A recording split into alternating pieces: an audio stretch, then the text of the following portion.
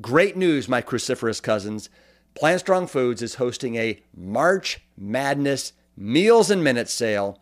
Visit plantstrong.com and save up to 30% on every one of our ready-to-eat chilies and stews. It is the perfect time to stock up on these heat and eat, tasty meal solutions. Having a stash in your pantry means you're never more than 90 seconds away from a satisfying meal. The sale runs through March 17th while supplies last. Visit plantstrong.com today. Hello, friends. This Friday, Saturday, and Sunday, May 15th to the 17th, 2020, my family and I invite you to gather up your loved ones and join us for a weekend learning lab. This is our first ever live, interactive, online event. Join us for the Plant Strong Primer. Our team is usually on the road this time of year, hosting week-long in-person retreats, which have all been postponed for now due to COVID-19. It's our mission to teach as many people as possible the good news about plant-based nutrition. As we slowly emerge from quarantine, it is more important now than ever to teach people how to strengthen themselves from the inside out with the power of plants. During the event, you'll take part in cooking demonstrations led by my sister Jane and my mother Ann. We'll provide you with a grocery list of everything that you'll need during the weekend so you can eat and make our favorite meals alongside Ann and Jane. My dad, Dr. Caldwell B. Esselstyn Jr., will teach you how to prevent and reverse heart disease and will share his groundbreaking research that really helped to launch this global plant-based movement. We also have special guests, Dr. Will B., Mr. Gut Health, who was last week's incredibly engaging podcast guest and the author of the new book, Fiber Fueled. We'll also have my near and dear friend, Adam Sudd. His story of transformation is nothing short of jaw-dropping. Please gather your family and join ours this weekend. Partial proceeds will benefit the Esselstyn Foundation, a public charity 501c3 serving free plant-based meals to healthcare workers. And no one will be turned away from attending. Scholarships are available. Simply visit primer.plantstrong.com, and we look forward to spending this very important weekend with you. My guest today is one of the great trailblazers in the plant-based space. In fact, he coined the term plant-based over 30 years ago. His name is Colin Campbell. Of course, you know him from his book that has sold over 3 million copies, The China Study. You know him from the documentary Forks Over Knives, and many of you from his repeat visits to our annual event, Plant Stock. For the past 65 years, he's been a courageous truth seeker and an unapologetic truth teller. On today's episode of the Plant Strong podcast, we talk about his definition of nutrition. What exactly is protein? Which is better, animal protein or plant-based protein? How much fat should we ideally have in our diet? And we talk about 2 recently released articles that Colin wrote, which speak to his revolutionary idea that the best defense against COVID-19 is what is on the end of your fork. In fact, not only is a whole food plant-based diet the best cautionary measure that we can take, it's also the most responsible to protect the strain on the hospital system, our global environment, and the food supply chain, which, as you know, has been severely compromised, much to the shameful detriment of the workers and the animals. The links to these 2 articles are in the show notes at plantstrongpodcast.com. But for now, take the next hour and absorb this rich information from my friend and mentor, Colin Campbell. Colin Campbell, I want to welcome you to the Plant Strong podcast.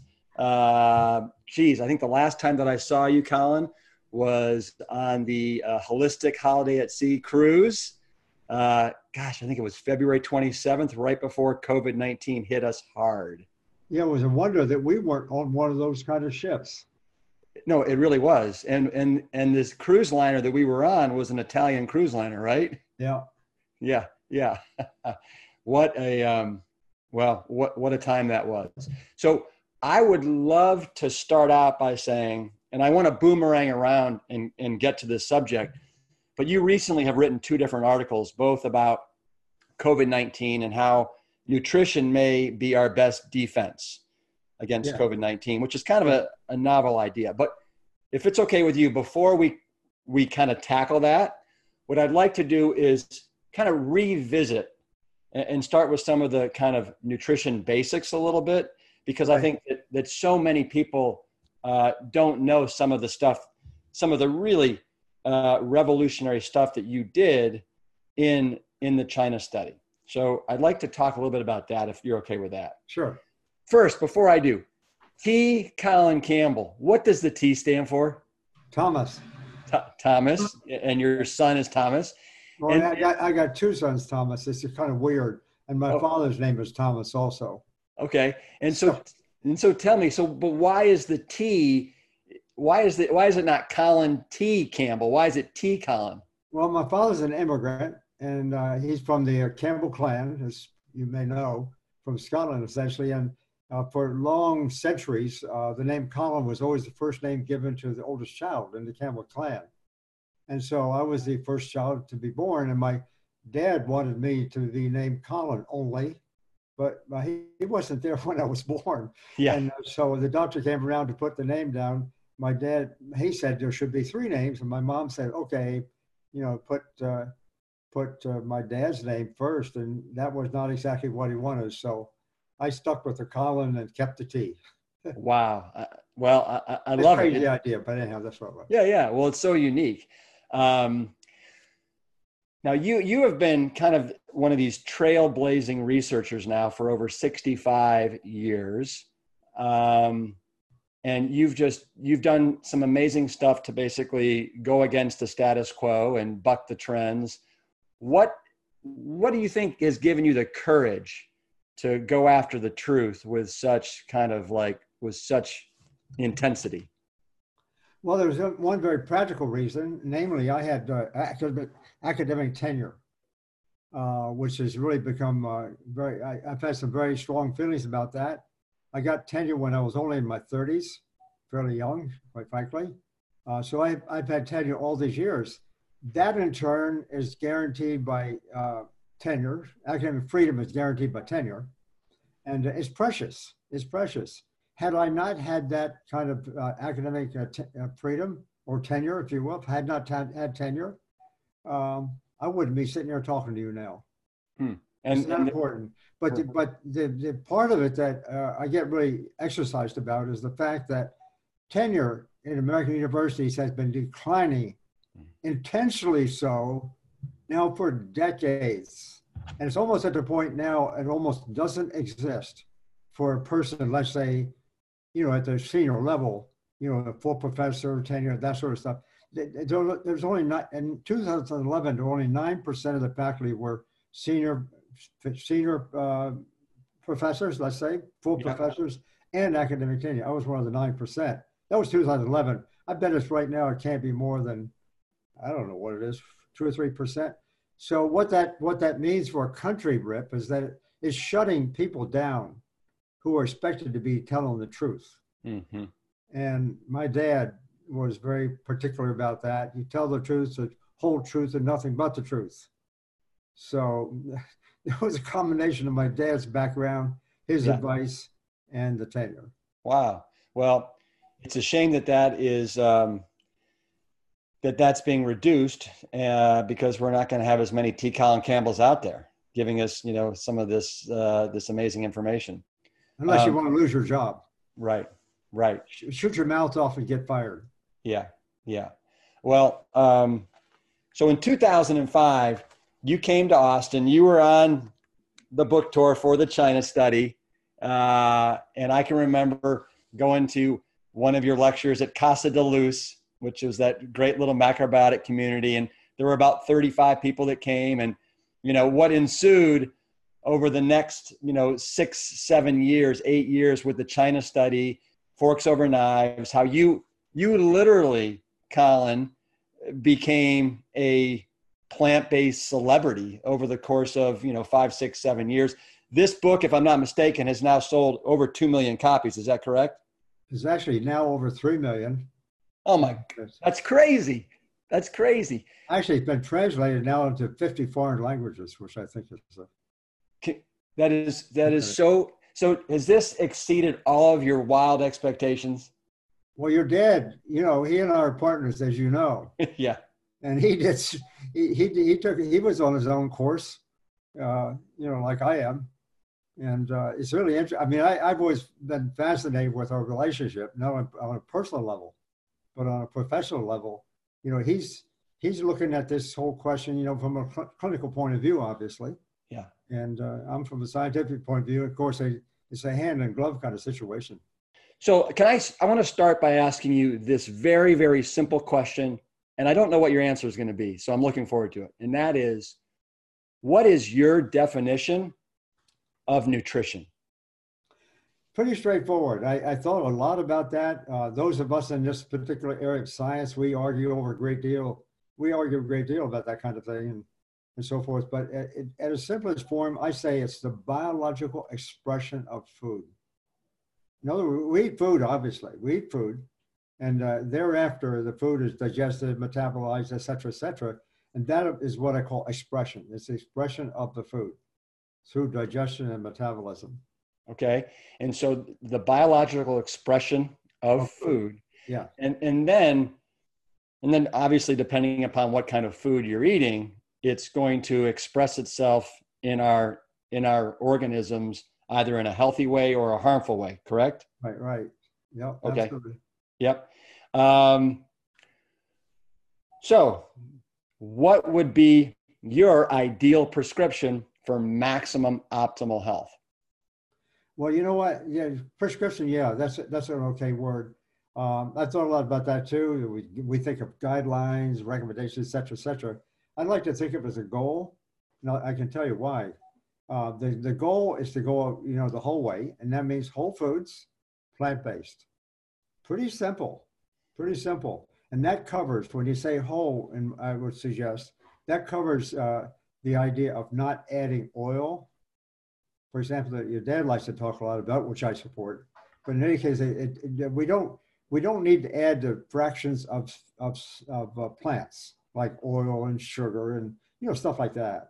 So I say the goal is whole food, plant-based. Now, the reason I say the goal, Rip, I'd like to add this comment, and that is that when people ask me, do I have to go 100%? That kind of thing. Yeah. You've heard a lot about that. It has to be absolutely. I will say, yeah, that's the goal. If you want to go part way, that's your choice. I'm not here to dictate what one should do. And also, I can't say that every single person, that people who don't go quite 100%, they can get a lot of benefit. The science does not support the idea that 100% is absolutely essential for everyone on the one hand. On the other hand, why not do it? Because when you go to 100%, then your bodies adjust. The food tastes great. And why would you tease yourself with, like the smokers, with an extra cigarette or two just because you can get away with it? I mean, it doesn't make much sense. Yeah. But if saying goal, then I don't have to defend it, in terms of science for every single person. Yeah. So whole food, plant-based, that would be your prescription, obviously. And your research going back to, going to China, going back, 1970s, absolutely is indicative of that. Yeah, that's right. Well, actually, as you know, I started out my graduate studies pursuing an idea that was exactly opposite. And so the so-called, my more professional work started in the 1960s with the NIH grant support. Yeah. So it goes back to then, yeah. Yeah, okay. And I think that one of the things that you're best known for is protein. And so I'd love for you to help us understand what what is protein? Well, protein is a long string of pearls, or like you say, sometimes a long string of amino acids, of which there are about 20 to 22, somewhere in that neighborhood, and they can come in all kind of combinations. That's the order in which you find them. It's really an infinite number of possibilities. So there is a certain arrangement in the amino acids, that makes for so-called high-quality protein and those that don't. We have these long strings of all wrapped around in a globule like that. Amazing molecule when you have just a whole protein molecule, and it's just made up that string of pearls. The best way to visualize a string of amino acids, of which there are 20 to 22 different kinds. Right. And you mentioned the word, quality protein. So in the China study, you talk about how the most high quality protein that has the greatest efficiency, I think is most readily absorbed, if I'm not mistaken, is animal protein, correct? Right. But it comes with an asterisk next to it, right? Yes, that's right. Yeah, I'm glad you took me up on that. I said the quality thing intentionally. We have, as a society, whether in science or not in science, we tend to think that animal protein is superior, higher quality, if you will, that kind of word, higher quality. But in a technical sense, there's a formula that's been used in nutritional science for many years, back to all the way to the 1920s, that actually determines quality of protein. Mm-hmm. And if one looks at that formula, you got a numerator and a denominator. It's a percent of total protein being consumed that is retained by the body. Okay, the higher the percent that's retained by the body, presumably for good use, that's so-called biological value, or high protein. That's called quality. Well, it turns out the percent retained, we make the presumption that the percent retained is doing all good stuff. Right. When in reality, it's not. It's really not. But that concept has stuck around from science as well as in the public for a long time. Animal protein is higher quality, because what we don't consider in that is, incidentally, we don't consider the effects of that protein. In that protein, where it's very high amount retained, if it's the wrong kind, it can generate cancer production. It can, support heart disease development. It can do all kinds of things. Right. So we don't put that in the calculation, and somehow that old formula has been hanging around forever. Nobody really challenges it. Right. So a high quality protein from animal products doesn't equate to greater health. If anything, it means less health, right? Absolutely. Right. And it also, is it accurate to say that animal protein, this high quality protein, jacks up your levels of IGF-1, insulin-like growth factor number 1? Right, absolutely, and that's good for growing kids. You don't want to grow them too fast. There's some risks there, but nonetheless, that same hormone, if you will, also helps cancer cells to grow too. Right. Not a very good idea. No, not at all. No. Yeah, there was a movie back in the 80s called Blade Runner, and there's a scene in there where Rutger Hauer, who plays one of these kind of robots, says the light that burns twice as bright burns half as long. And I feel that's kind of a similar analogy here with animal protein. Yeah, you're right. Yeah. I mean, it's almost like Mother Nature knew exactly what she was doing with plants and making plant protein. Kind of like the Goldilocks version of protein. Yeah, that's right. I mean, nature is a pretty important force. And, pretty darn important force. Yeah, exactly. That's right. It decides what it wants to do on its terms. Yes. So if you had to come up with an ideal percentage of protein that you would say people should be getting in their diets, would it be 5%, 10%, 15%? What is your study showing you? Well, the numbers on that, by the way, it go back many years. is supported by pretty decent science. Namely, the minimum amount we need, that's the amount that's required in order to replace or replenish the nitrogen we lose. So the minimum amount we need for that purpose, called balance experiments, is around 5%, 4 to 5% of total protein. And when that's done experimentally, you do it on a group of people, but just to ensure that everybody gets enough, it was increased by 2 standard deviations in the olden days, maybe adjusted a little more, and then you come up with a so-called recommended dietary allowance, or RDA. That recommended dietary allowance turns out to be, in terms of percent of total calories, it turns out to be around 9%, 8, 9%. And that, mind you, in a theoretical sense, that 2 standard deviation elevation of the minimum requirement means that theoretically, 98% of the population are going to meet their minimum needs. Okay, let's say all, more or less. I mean, I'm just giving you the literal translation of that.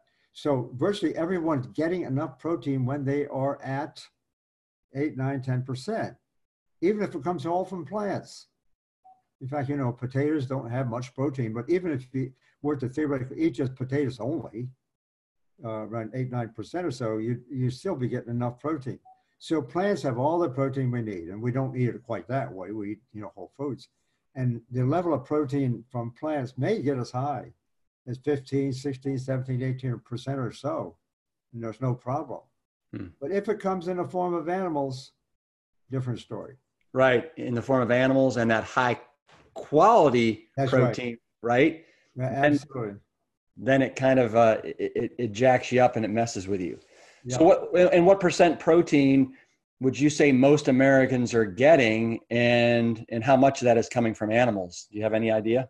Yeah, right. There's a government agency that keeps track of, you know, nutrient composition of foods and estimates how much we're consuming. And that's around from 11%. For the 95% of the population, it's around from 11% up to about 22%. Wow. And sure, you know, some of the paleo people can get higher, obviously. But we're talking about 11 to 22% in that range, more or less.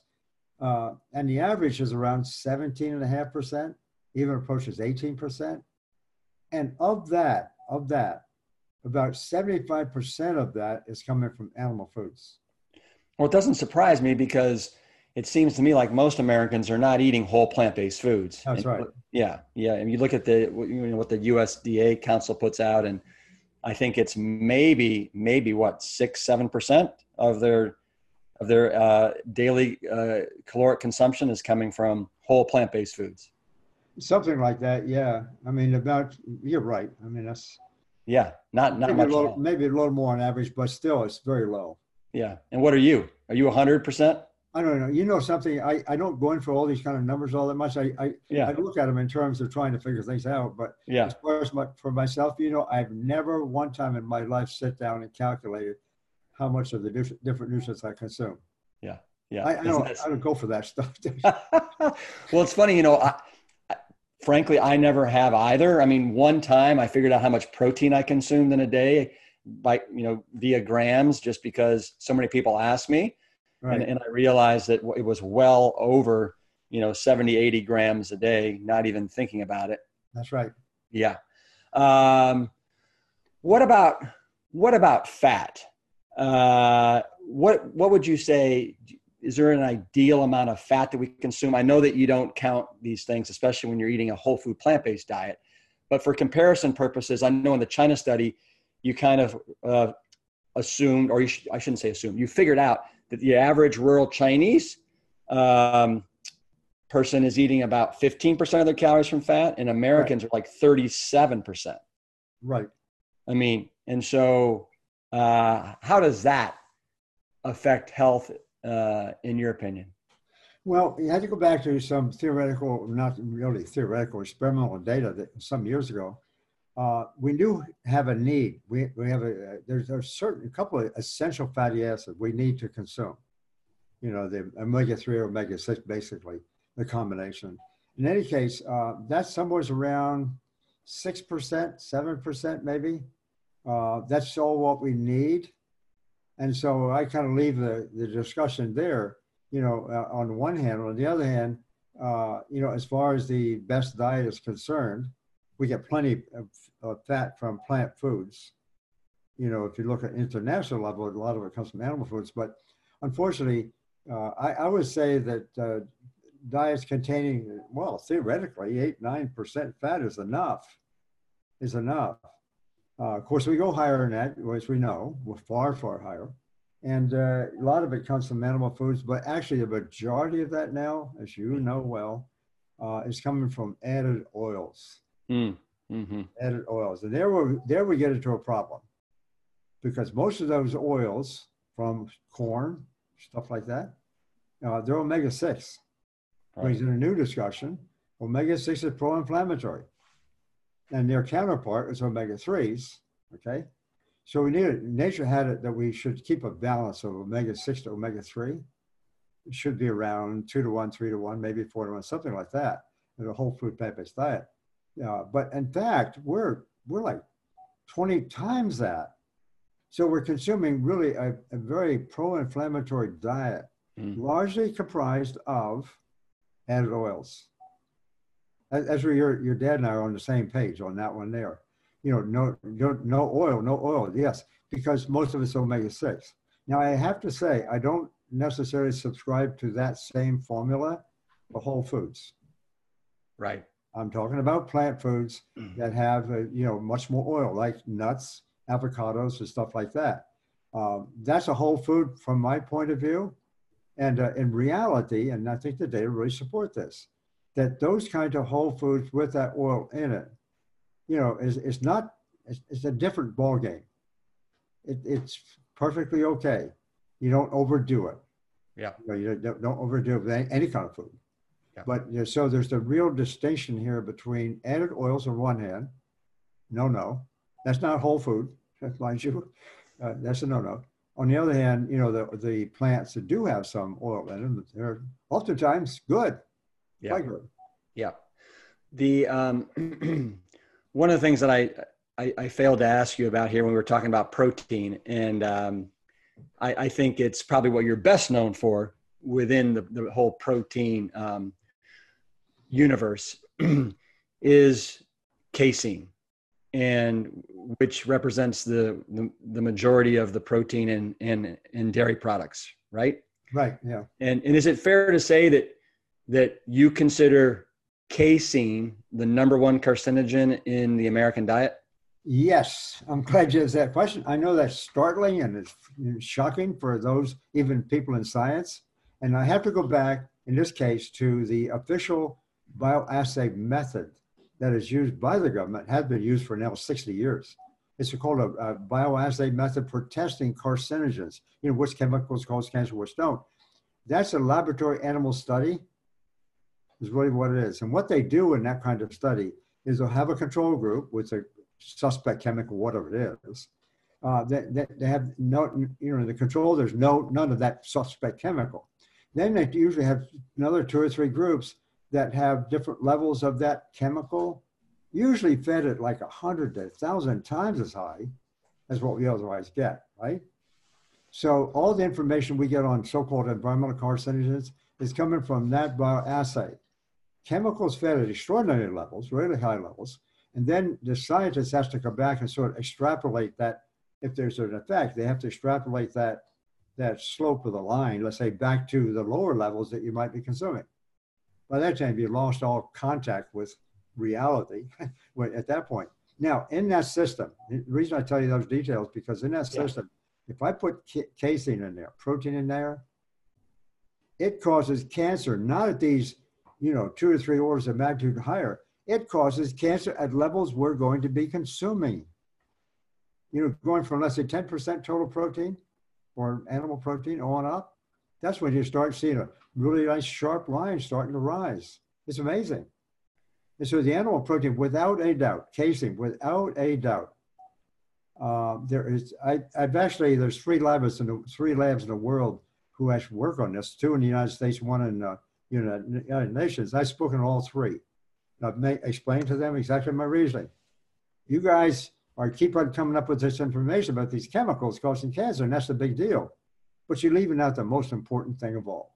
Right. It makes the rest of your stuff, really questionable, to say it mildly.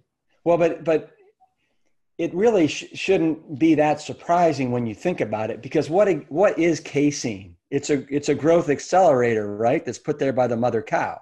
Right, exactly. And I think, as you so eloquently point out, I mean, it was never meant for human beings, and so now we gobble it up, and it's probably such a high quality protein, right? That close to 100% of it's used and retained. Wow, 95% or something like that is really high. So, okay, just for comparison purposes, if casein is 95 to 100% of it is used, what would it be like chicken breast or something like that? Do you have any idea? Yeah, sure. It's similar.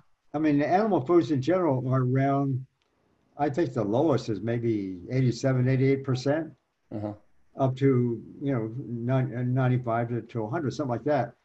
Plant foods, in contrast, are a little bit down the scale. They're not at that level.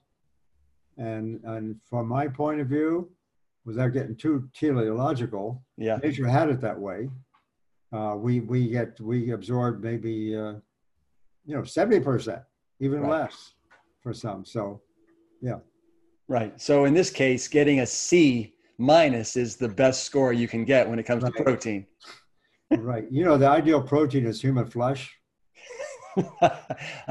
Actually, I've heard you say that before, but why is that? See, we consume protein to replace our own needs, for protein. Protein is always breaking down and replenishing itself and stuff like that. And so if we want to replenish everything we get in the most efficient manner, well, why wouldn't we? We would consume the flesh that we're replacing. Exactly. Yeah. So there you have it. That is so all right. Well, if we're on a desert island and we need we got to eat each other, we'll be in good shape. That's really big. If I can interrupt just for a second. Yeah. In the Philippines, where a lot of my stuff started, with working with kids and stuff, starving kids and trying to make sure they got enough protein. There was, in fact, at that time, a tribe in the nearby mountains were carnivores. They did eat people. Oh, cannibals. Yes, and I saw one of those guys when I'm there thinking about protein and stuff like this. This guy was almost like a homeless guy sitting on and I was told everybody he was a carnivore. He thought that I was maybe a good meal. I don't know. Well, no. Well, you just brought that up, and I want to transition to something. So you said carnivore. So you know all about Atkins, about South Beach, about paleo, keto, and the new kid on the block, right? Because this never seems to want to go away. They're calling it the carnivore diet, where all you eat is meat. Right. I mean, what is your opinion of these diets, and why won't they go away? And how is it that the science hasn't snuffed these guys out long ago? Well, Atkins, for one, was proud of the fact he never published a single scientific paper. He was proud of that. He was proud of that. His wife even said that. I read she was proud of the fact he was proud of that. Anyhow, he published that book in 1973. And then he got kind of put in the background for a while by John McDougall and some other Pritikin until about 1990. And then he came back with a new one. And so his reaction at that time, I'm really convinced, was two things. One is that he was reacting to the general idea beginning to rise at that time that maybe we should shift our diet a bit more toward vegetables. I know the politicians and the industry didn't like that. He came along because that's what he knew the public wanted to hear. As John McDougall has often said, people like to hear good things about their bad habits. Yeah. So Atkins came along and he did that, but he had one more thing in mind. And I learned this from two of my students who attended my class at Cornell those early years, who went to his clinic. He had a clinic in New York City. And he had, so it was said, so I was told, he had 30 chairs with people sitting in the chairs with drip things in their vein. Yep. And they were being told, here's how much you need of this vitamin, that vitamin, and some other vitamin. So here they're eating the wrong food, and then supposedly having vitamin deficiencies. And then he's replenishing that with the sale of a bunch of vitamin supplements. That is the absolute antithesis to everything that you believe in. Absolutely, 100%.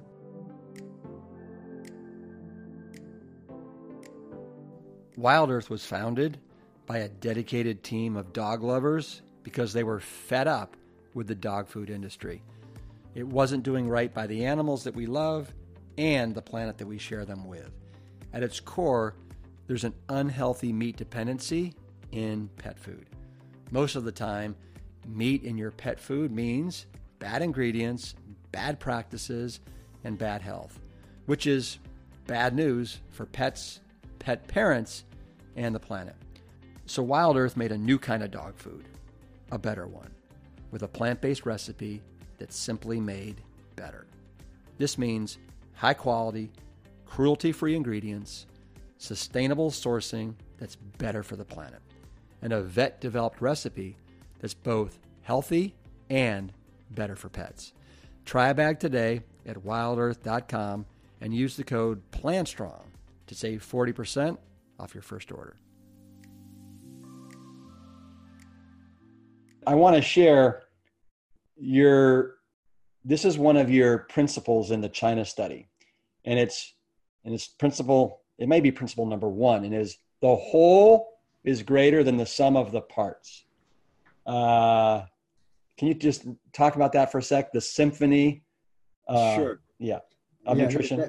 Obviously, that's not mine. I've got to give credit, so I understand, to Aristotle, who lived a couple of millennia ago. But that concept has been expressed from time to time. The whole is greater than the sum of its parts. And in various kinds of industries, as well as other endeavors we have in life. But it really fits this nutrition idea really well. So I call that, it was written in the book, as you know, in 2013, I think it came out, called Whole. Right. I put a W in front of, that's akin to holism. And holism in science has never been very well accepted. It's a hot point. It's a flashpoint, because they always spelled it HOLISM, obviously related to religious persuasion. Yeah. And so science and religion didn't match up that well. So scientists always were reticent to even use that word holism with an H. So when I came along, I was thinking about it when I was writing that book. I really believed in the concept of holism for various and sundry reasons. And I looked in the dictionary to look to see if the W spelling was correct. I couldn't find it even on the Oxford Dictionary or the Webster Dictionary. So I said, shoot, I'm going to put the W in there and put a couple of parentheses around it. And that's my words, spelled with a W. And no, coming back to the evidence for that, which got me there to begin with, it's abundantly clear to me, even more now than ever, that when we eat food, we're eating, countless nutrients and nutrient-like substances. You could say 100,000 to 500, whatever the number is. There's so many different kind of chemicals, and they're not operating independently. That's a really important point. And there's various ways I can talk about that, but they're not operating independently. When we consume them, they work together in an integrated fashion for the most part. And in fact, it's so beautiful the way when you, especially looking inside the cell, where I felt like I spent much of my life. Inside the cell is a complex thing. It's like a universe. You can't see it with a naked eye, but there it is. It's got all these parts. And in there, when you start thinking about all these reactions and all these things going on in there, there's no way for the human mind to comprehend, no way, to be able to describe exactly what's going on. And whatever might be observed, let's say in a moment in time, it's going to change in the next nanosecond. Mm. So it's a dynamic system beyond our comprehension. And all that's happening together. And when we start thinking of it in that context, that takes us away from what we have become used to, and that's thinking about individual nutrients and what they do. You get suddenly get a whole new world of thinking, which for me enables me to explain the kind of things I see, and helps me to explain the odd things that we see. Yeah. That's what it comes down to. Yeah, no, it is. It's a beautiful symphony. And the way you started this story by talking about Atkins and, seeing these people that are, in their chairs, getting these IV drips of different nutrients that they're deficient in is that is sad. Very It is sad. sad. Yeah. Yeah. The another one of your principles that I want to read, because people, for some reason or other, were just programmed to think that when you start eating a whole food plant-based diet, or I should say a plant-based diet, you're going to be somehow deficient in something, whether it's protein, whether it's fat, whether it's, different vitamins, minerals, where you say there are virtually no nutrients in animal-based foods that are not better provided by plants. I mean, Absolutely. hooray. I still say the same thing. Right. You haven't changed. You haven't budged an inch, No, have you? I no. love it. Let me ask you this, because so many people that I run into, and I'm sure you do as well, say that they've got bad genes, right? And they got heart disease or hypertension, or they came down with cancer because of a bad gene. In the China study, you talk about these guys, Richard Dahl and Richard Pito from the UK, that presented to Congress in 1981 their findings showing that only 2 to 3% of cancers are caused, I think, from nutrition, if that's fair. Well, from genes. Yeah, I'm sorry, that's what I meant. Yeah. From genes, exactly right. Would you say that is accurate? Yes, I would. That 2 to 3% was kind of a guesstimate on their part, just to play it safe. And there may be, there's a couple of cancers that are genetically based, and there's not much you could do about it, I think. But nonetheless, 2 to 3% is, probably a pretty good figure. So that means that almost 90, 96, 97% of cancers out there are lifestyle and environmentally created. Right. I have a new way of saying it. It's not so new, but Yeah. just to make the distinction. The cancer industry, by the way, likes to describe, and you'll find this on their website, whether it's American Cancer Society or NCI or whatever, you'll find it right on their website. Cancer is a genetic disease, okay? That's what they say. I say no, it's a nutritional disease. The genes are there to start the business like they start everything else. They're there, that's the basis. But whether or not they do damage or don't do damage is basically controlled by nutrition.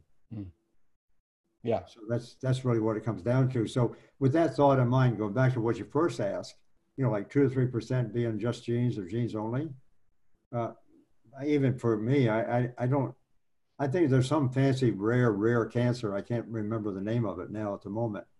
That when people have that, most people do get that cancer, but it's really rare. Mm-hmm. Well, it's remarkable to me to think about the percentage of people that are coming down with cancer in America every year. And I think, if I'm not mistaken, the numbers are something like 50% of men and women will come down with a cancer in their lifetime. And to think that the vast majority of these are caused because they are unfortunately nutritionally illiterate, and they're not following what you would prescribe, which is a whole food plant-based diet. Yeah, absolutely. And to me, one of my, you have so many amazing quotes in Forks Over Knives, but to me, the one is where you're standing in front of the Capitol, I believe it is, and you say, do you realize that we could cut our healthcare costs by 80%, literally, almost like that, if we could just get people to understand nutrition and then apply these principles of nutrition? 80%. You still hold true to that? Yeah, and by the way, since that time, I mean, I draw some of this from your dad's work, quite frankly. That study he published in 2012? Yep. Where he had he started out with, I guess, 198 or something like that. He was able to phone and talk to, and 177 said they were still following his advice, okay? Yeah. And only one of the 177, had an event, a serious event like that. Well, do the math. I mean, that's easy math. That at least 90%, it seems like to me, just to throw a number out there, of people with heart disease can, in fact, keep it under control, reverse it. For all practical purposes, they don't see evidence of it. I don't know. I mean, if you combine that information there together with the correlation studies, Yep. where at the very bottom, it suggests that even small consumption of animal food raises the risk for certain cancers. That so I feel very happy with that estimate of the 80% figure. Yeah. I don't see anything wrong with that. Maybe it's higher. Who knows? I think you're right. I think it probably would be higher. And is it fair to say that whether it is heart disease, type 2 diabetes, obesity, some form of dementia, Alzheimer's, that a whole food plant-based diet basically helps prevent all those? There isn't one diet for one disease. Well, that's what we told in the China studies. You probably know. I mean, I just went through and picked out a half a dozen different diseases for which I could find some evidence. Let's say, Yeah. And that was in 2005, or wrote it at the time, that suggested that all those diseases should respond in a somewhat similar way. Maybe not to the same extent, but at least respond. And then so we put the book out, and I actually did say at that time I didn't want to be too dogmatic about this darn thing.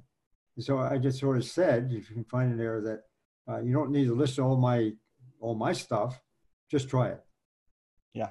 And I did that in part because your dad, because he had done that. Of course, John McDougall had done his thing. Dean Ornish had done their things. I knew all the three of them and some others, and so I just I felt pretty comfortable.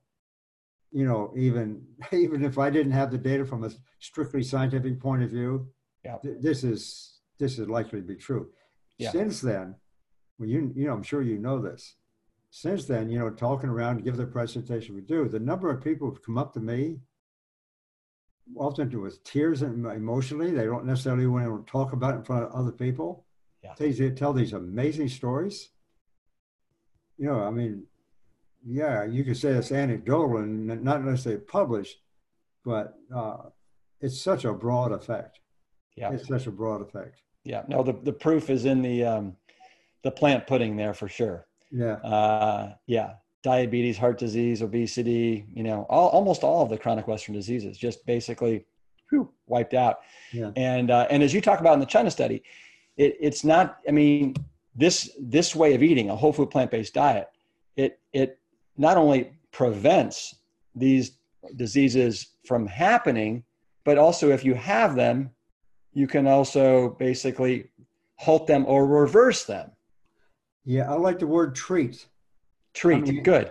Your dad used a reversal. Yeah, I think Ornish did that too. I can't remember. But in any case, that word reversal is a good word. It's kind of a safe word. I'm going to take a leap forward and use the word that's used in the medical profession, just to call to their attention. Hey, you guys are using all those drugs to treat people. We got a better formula. We can treat with nutrition. I like that a lot. So, yeah. So let's come back to where I started this whole conversation, which is you've written 2 articles in the last couple of weeks, both regarding how to flatten the curve with COVID-19 and how you believe that the ticket here, the weapon, it is not remdesivir, it's not hydrochloroquine, it's not that. It is something as simple as what? It's simple as this question we've just been talking about for degenerative diseases. It's incidentally, we know this. I know it certainly from the scientific community. There's been a great reluctance to talk about the effect of this whole food plant-based diet, let's say on flu, viral diseases. It's kind of been missing the boat. Yep. And we don't have, any really substantially evidence to show that that's true. And so there's been in our minds, I guess you could say, almost subconsciously, oh, this doesn't apply to viral diseases, kind of thing. Well, you have to listen to somebody saying that because you don't have any evidence to prove otherwise. When in fact, it turns out that we collected data in China, in our China study, now over 30 years ago, on 4 different viruses, really significant viruses, one of which we studied in some great detail, actually, and published some of that information, That's the hepatitis B virus, Yeah. which causes liver cancer. And all the viruses have one, viruses, they vary a great deal in the kind of symptoms they produce all over the map. They cause all kinds of mischief and problems and stuff like that when they're really symptoms, okay? But they also have something in common that people tend to forget about. And the commonality is the mere fact, the idea that these viruses, they come in, they can't reproduce themselves. They come into our bodies, they use our equipment in our cells to actually to reproduce. They may be partial DNA, partial RNA, whatever. They're using our normal cells and to reproduce themselves. That causes really a mess, in cases and really serious problems. So the question then is that all the viruses they basically provoke the body to defend itself. How do they do that? Well, one of the principal ways, not the only way, but one of the principal ways is to form antibodies. I mean, that's pretty consistent for all viruses, basically, and other, bacteria and so forth and so on. And so what we measured in China was the production of antibodies to the hepatitis B virus. And then we had an opportunity, and we also looked for the antigen. That's the virus that's not yet, it's the nascent virus. That's the the dangerous stuff. So we had an opportunity to investigate or collect information on the antibodies and antigens amongst a total of what turns out to be 8,900 people located in 170 villages across China and Taiwan. And I had those data from years ago, and I just, with all this occasion now, I went back and got some of it because we actually did focus on it at the time and took that information back to my lab and studied that in some detail in terms of what it actually does and how nutrition relates to it. And the combination of the two, the combination of the effect of the viruses during the infectivity period, in the formation of immunity, that's one thing. And the other is the effect of the diet on the expression of that virus once it's absorbed. In other words, how does that translate itself into, in this case, liver cancer or something else? So there's two parts of that story. The virus comes in, it can be deactivated, that's one way. The other way is it can do its dirty work. So what we found, and it's really impressive, that the people consuming more vegetables and plants, fiber, thyme, whatever you want to, that was highly significantly correlated with the production of antibodies. Whereas in contrast, the production of liver cancer in that case, which is the effect of the hepatitis, that is increased by animal-based foods, and that's what we took back to the lab. And we found out that in fact, when you transfect a mouse with the virus, that's to convert its genes to the viral gene, and it forms liver cancer, you can do that. It turns out that what has a major effect on that, just like an environmental chemical idea, the animal protein promotes it. And so we have two kinds of data now that are mutually supportive. And the stuff in the field, it's equivalent to statistical significance of P001. One chance at 1,000 is wrong. Wow. I mean, I'm not talking about just a casual observation. I'm talking about this relationship being explored in different ways. And then, having statistical significance to go with it. Now, coming back to the idea that there are some general common properties. I have to be careful how to say this because it's a very sensitive topic these days. Yep. But I'm saying the evidence we have, for some other reasons too, I won't go into here, the evidence we have really is the way to go for this business. Right. Well, it's very different what's presently being offered. No, well, very much so. And you look at 97% of the people that have perished from COVID-19 have had some sort of an underlying health condition, right. some Exactly. comorbidities going on, in large part probably because they've been eating the standard American diet, right? And they haven't, as we talked about in the very beginning, their nutrition that they've been feeding themselves has been basically feeding disease and not health, and then they get hit with this COVID-19, and they just can't stand up to it, right? That's right. I mean, most of those people who are dying are compromised nutritionally, like you just said. Yeah. So it's the same formula for both those comorbidities as it is for the virus itself, according to the evidence we have. Yeah. So really, the best way to defend yourself, not only from chronic Western disease, but also this pandemic, potential pandemics that are coming down the pike, is we gotta as a nation, we should collectively be pivoting to a whole food plant-based diet. It's amazing what it will do. As you said in Forks Over Knives, right? 80% of our $3.9 trillion healthcare bill would probably potentially go away, right, in a matter of years. We wouldn't be as exposed to COVID-19, and think of all the good we'd be doing for the planet. Right, exactly. It truly seems like it's the silver bullet. Yeah, I wouldn't call it a silver bullet. That's the magic bullet. It's one thing at a time. But it is. It's like what should you call it? An earthquake. I don't know. That's not a good one. Yeah. Well, it's a seismic revolution. Seismic revolution. That's a good one. Yeah. That's one my father always likes to use. Yeah, it's good. That's a good one. Yeah. Let me ask you this, Colin. What's going on with Nelson and Thomas and Leanne? I know these are all some of your children that have followed in your footsteps and are just like I have with my father, and are doing really, good work in the field of the plant-based movement. Well, Tom is he's going on. He was an actor by trade or profession, but he got his MD. Now he's got a nice position at the University of Rochester Medical Center, and he just came out with a paper. By the way, he's doing some research and just going down this road. He just came out with a paper, it's a case-controlled study on a man, 69 years old, who was overweight, hypertensive, diabetes. He was headed for dialysis, actually. And he put him on a whole food plant-based diet, and the results were amazing. Yeah. And that was published in British Medical Journal just here last December. So he's doing that. Unfortunately, this COVID thing is really screwing up hospitals at the moment, medical schools. It's horrible what's happening there. So that's what his game is. He gives lectures around.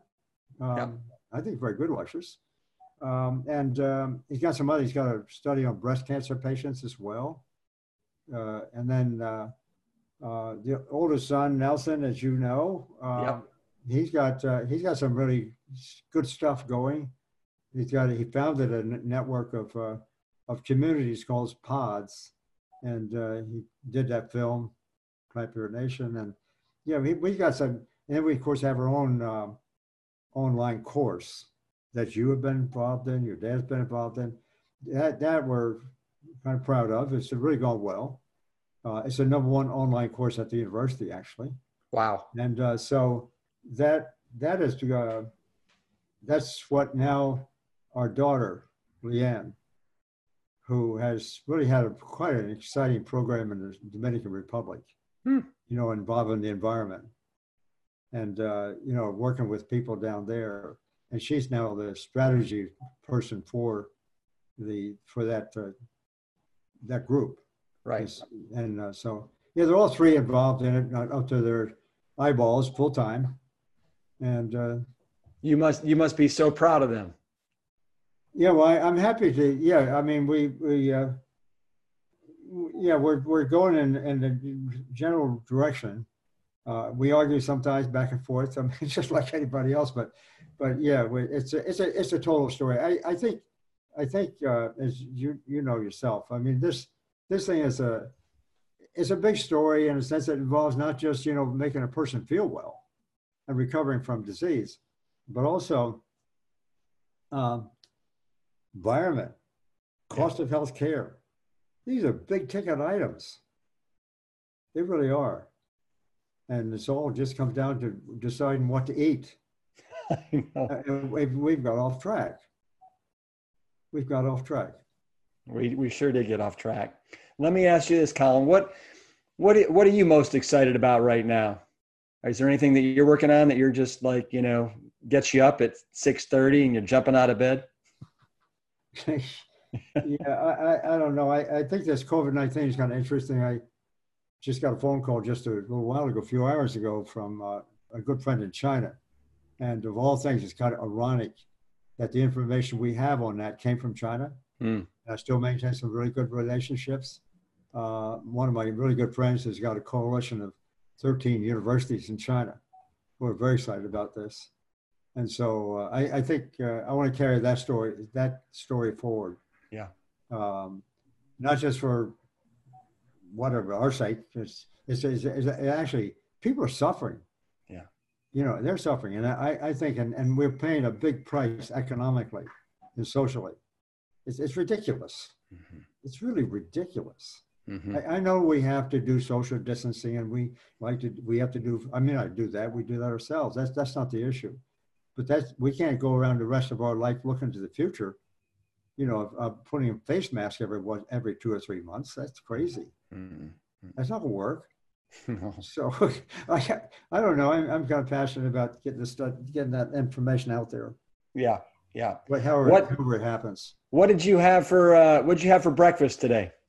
Oh, minimal this time. I usually have oatmeal, but this morning just had some fruit. Yep. Have you had lunch yet? Yeah, we did. Had salad. I eat rabbit food just like you do. So. Nice. No. Then we'll have a decent meal, later today. Yeah. Full meal. Yeah. Well, Colin, I really appreciate the time today. I want you to know how much you have inspired me on my journey. Starting with when I first met you in 1991, when my father hosted the first ever conference on the elimination of coronary artery disease in Tucson, Arizona. Yeah. And, I can't thank you enough for the relationship that we've had over the years, and you being so generous with your time and coming to Plant Stock, I think 6 or 7 times. But, you really have paid. Go ahead. The only thing, that sort of got interrupted in a way, I don't know from your perspective, but that came right at the time we were always planning our summer vacation. Yeah. That was a little bit difficult, but that's another story. Yeah. But you have paved the way for so many people, and I think it's because of your courage and your resiliency and your steadfast dedication to the truth that all of us are truly standing on the shoulders of you and my father and John McDougall and you pioneers. So I want to thank you for making the world a better place because of what you stand for and not compromising and not following the status quo. You are something special. Well, thank you very much. I could say the same thing about your dad. Yeah. All right. Well, Colin, until I see you next time, follow me here. Peace. Okay. Peace. Turn it around. Engine 2. Plant strong. He's 86 years young and still going strong. I love this man. Thank you, Colin, for devoting your life's work to nutrition, education, and shooting straight. As Colin likes to say, the best way to defend yourself against this and all disease is to pivot to a whole food, plant-based diet. The evidence and the research is there. Won't you join us? For resources, visit plantstrongpodcast.com. The Plant Strong podcast team includes Lori Kordowich, Amy Mackey, Patrick Gavin, Wade Clark, and Carrie Barrett. I want to thank my parents, Dr. Caldwell B. Esselstyn Jr.